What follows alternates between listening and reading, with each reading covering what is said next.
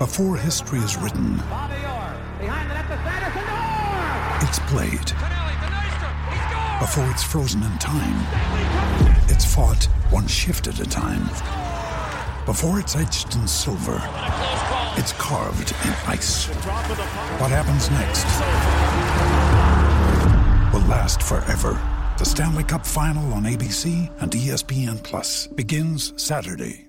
It was Buffalo winning this afternoon at home in a shootout 4-3 against the New Jersey Devils. Reed Wilkins with you, and I'm pleased to welcome to the Face-Off Show former coach in the National Hockey League and a guy I'm sure many of you watched and listened to for years on Hockey Night in Canada. It is the one and only Harry Neale. Harry, welcome to the show. How are you doing, sir?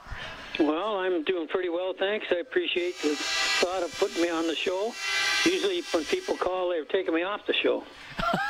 Well, you're on tonight, so thanks for doing that. And by the way, they're running through, they do a practice run of all the presentation and sound effects. So the goal horn, nobody's actually scored. It just all they just get it going here a little early. Let people know what you're up to these days, Harry. How's life?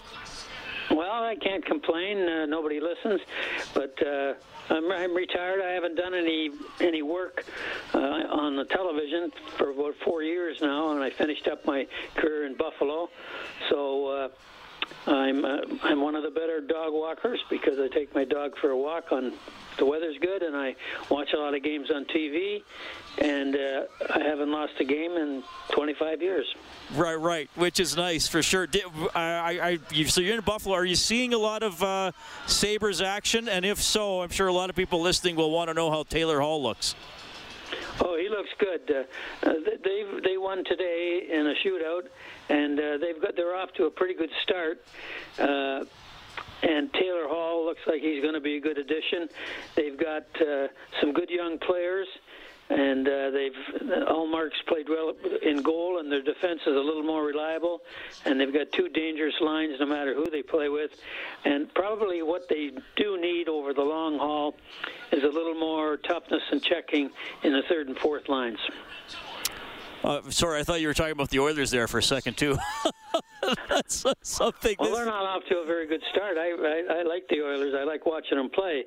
But, when your best players aren't your best players every night, and that nothing against them guys in Edmonton who qualify in that department, and they have to improve their goals against. It's not just the goaltending, it's the team, and until they do that, they're in a tough conference.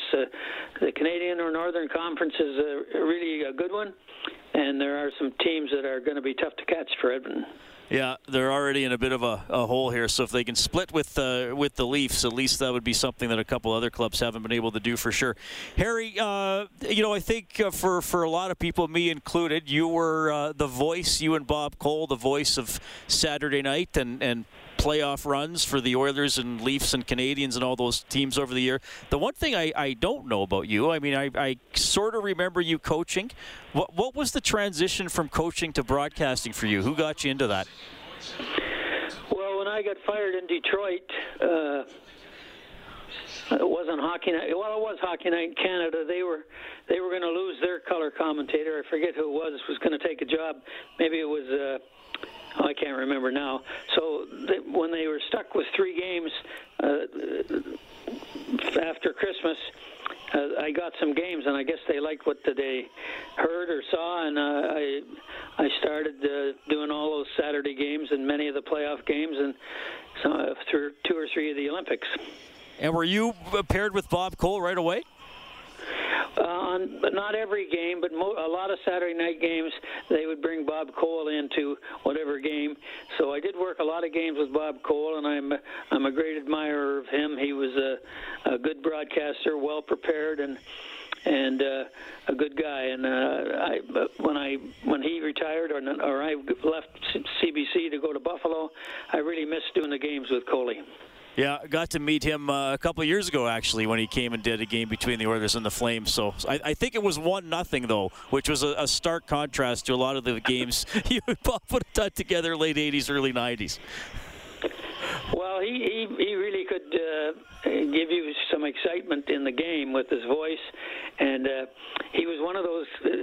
I don't know how he'd do it in this current situation, but he told me very early, maybe not the first broadcast, but the second one, Harry, here's the rule: when the game's on, I talk. When the game stops, you talk. And every once in a while, I'd be telling a story or something, and I'd talk into the start of the game again, and he gave me a look, and I thought, one of these days he's going to punch me right in the face. Now I notice that the color commentators, they're telling a story. Nothing wrong with the story, but a guy's on a breakaway. Right, which is not the best timing for sure. Which of the old buildings did you like going into the most? I mean, obviously you would have come out here to Edmonton, Calgary a lot, Maple Leaf Gardens, Boston, the Forum. Which did you have a favorite? Well, they were all good. Some of the broadcast locations weren't as good in some rinks as others. The older rinks, Maple Leaf Gardens and the Montreal Forum, it was always nice to go in there because when I was growing up as a kid, I used to watch games, and then when I got to play junior hockey, we played the home games in the Maple Leaf Gardens, and Montreal was in the league, so you got a chance not only to see those great rinks, and broadcast from them, but to play in them. So off the top of my head, I would say of the older rinks, those two were a little better than most of the other ones, and now they're all pretty good. Sometimes the broadcast facility is a little high. If the clouds come in, you can't see the game, but most of them take good care of the broadcast crew, and I was always happy about that. Harry Neale joining us tonight on the Face-Off Show as we get you ready for the Oilers and the Leafs. So you've watched a ton of hockey. Would you watch games over the last couple years and then think back to maybe 10 or 15 years ago? I'll put you on the spot here. What do you think the biggest change is in the game? Is there anything you'd pinpoint? Well, I think the game now, and I don't know when I should say this started, but recently it's faster. It's not as physical, and there's not a spot on or two or three spots on every team for a guy who can fight, who can body check, who can intimidate. We don't see much of that anymore, and so the game is a little smoother. And unless you miss that old-time hockey, and the Oilers had that as well as some great players, and that's why they won as many cups as they did. And now it's more skilled, less physical. Well, it's funny you should mention that because a listener sent me a clip of you last night when the Oilers won the Stanley Cup in 1990. And Mark Messier handed the cup to the players who were scratched, and one of them was Dave Brown, and you had a great line. You said, usually Dave's throwing another guy over his head, not lifting the cup over his head. Well, the Oilers were a great team, and when I coached Vancouver, Gretzky came into the league, and so I should take a little credit for the number of wins they got when they played us. And, when they talk about who were the three best players that you saw during your broadcast or coaching career, and I always say Gretzky, Howe, and Bobby Orr. That's if you ask me today. Now, tomorrow I might say Orr, Howe, and Gretzky. So those three guys were, in my opinion, and I had the chance to coach Gordie Howe, if you can imagine, and I watched, of course, Gretzky play a lot of games and Bobby Orr in my coaching and broadcasting career. And I don't know, you could argue there might be others that should be in that category, but those are my three favorites, and I can't put them in one specific order because the first thing I do, I think, what are you talking about? Bobby Orr's not number one, or you know what I mean? And Gretzky was a great player and really a good guy. And I remember when I played in a golf tournament with Gretzky, I said to him, Wayne, tell me the truth. Can you see out of your ears? And he looked at me, he says, what do you mean, see out of your ears? I said, do you know how many times you come down the ice and pass the puck to Curry and you haven't even looked, and the pass is right on his stick and he's off and in the clear? And he laughed. He said, well, I knew where he was all the time, but I didn't have the ability to see out of my ears. But that was a great compliment to a playmaker like Gretzky. Yeah, absolutely. And you coached the Canucks from 78 to 85.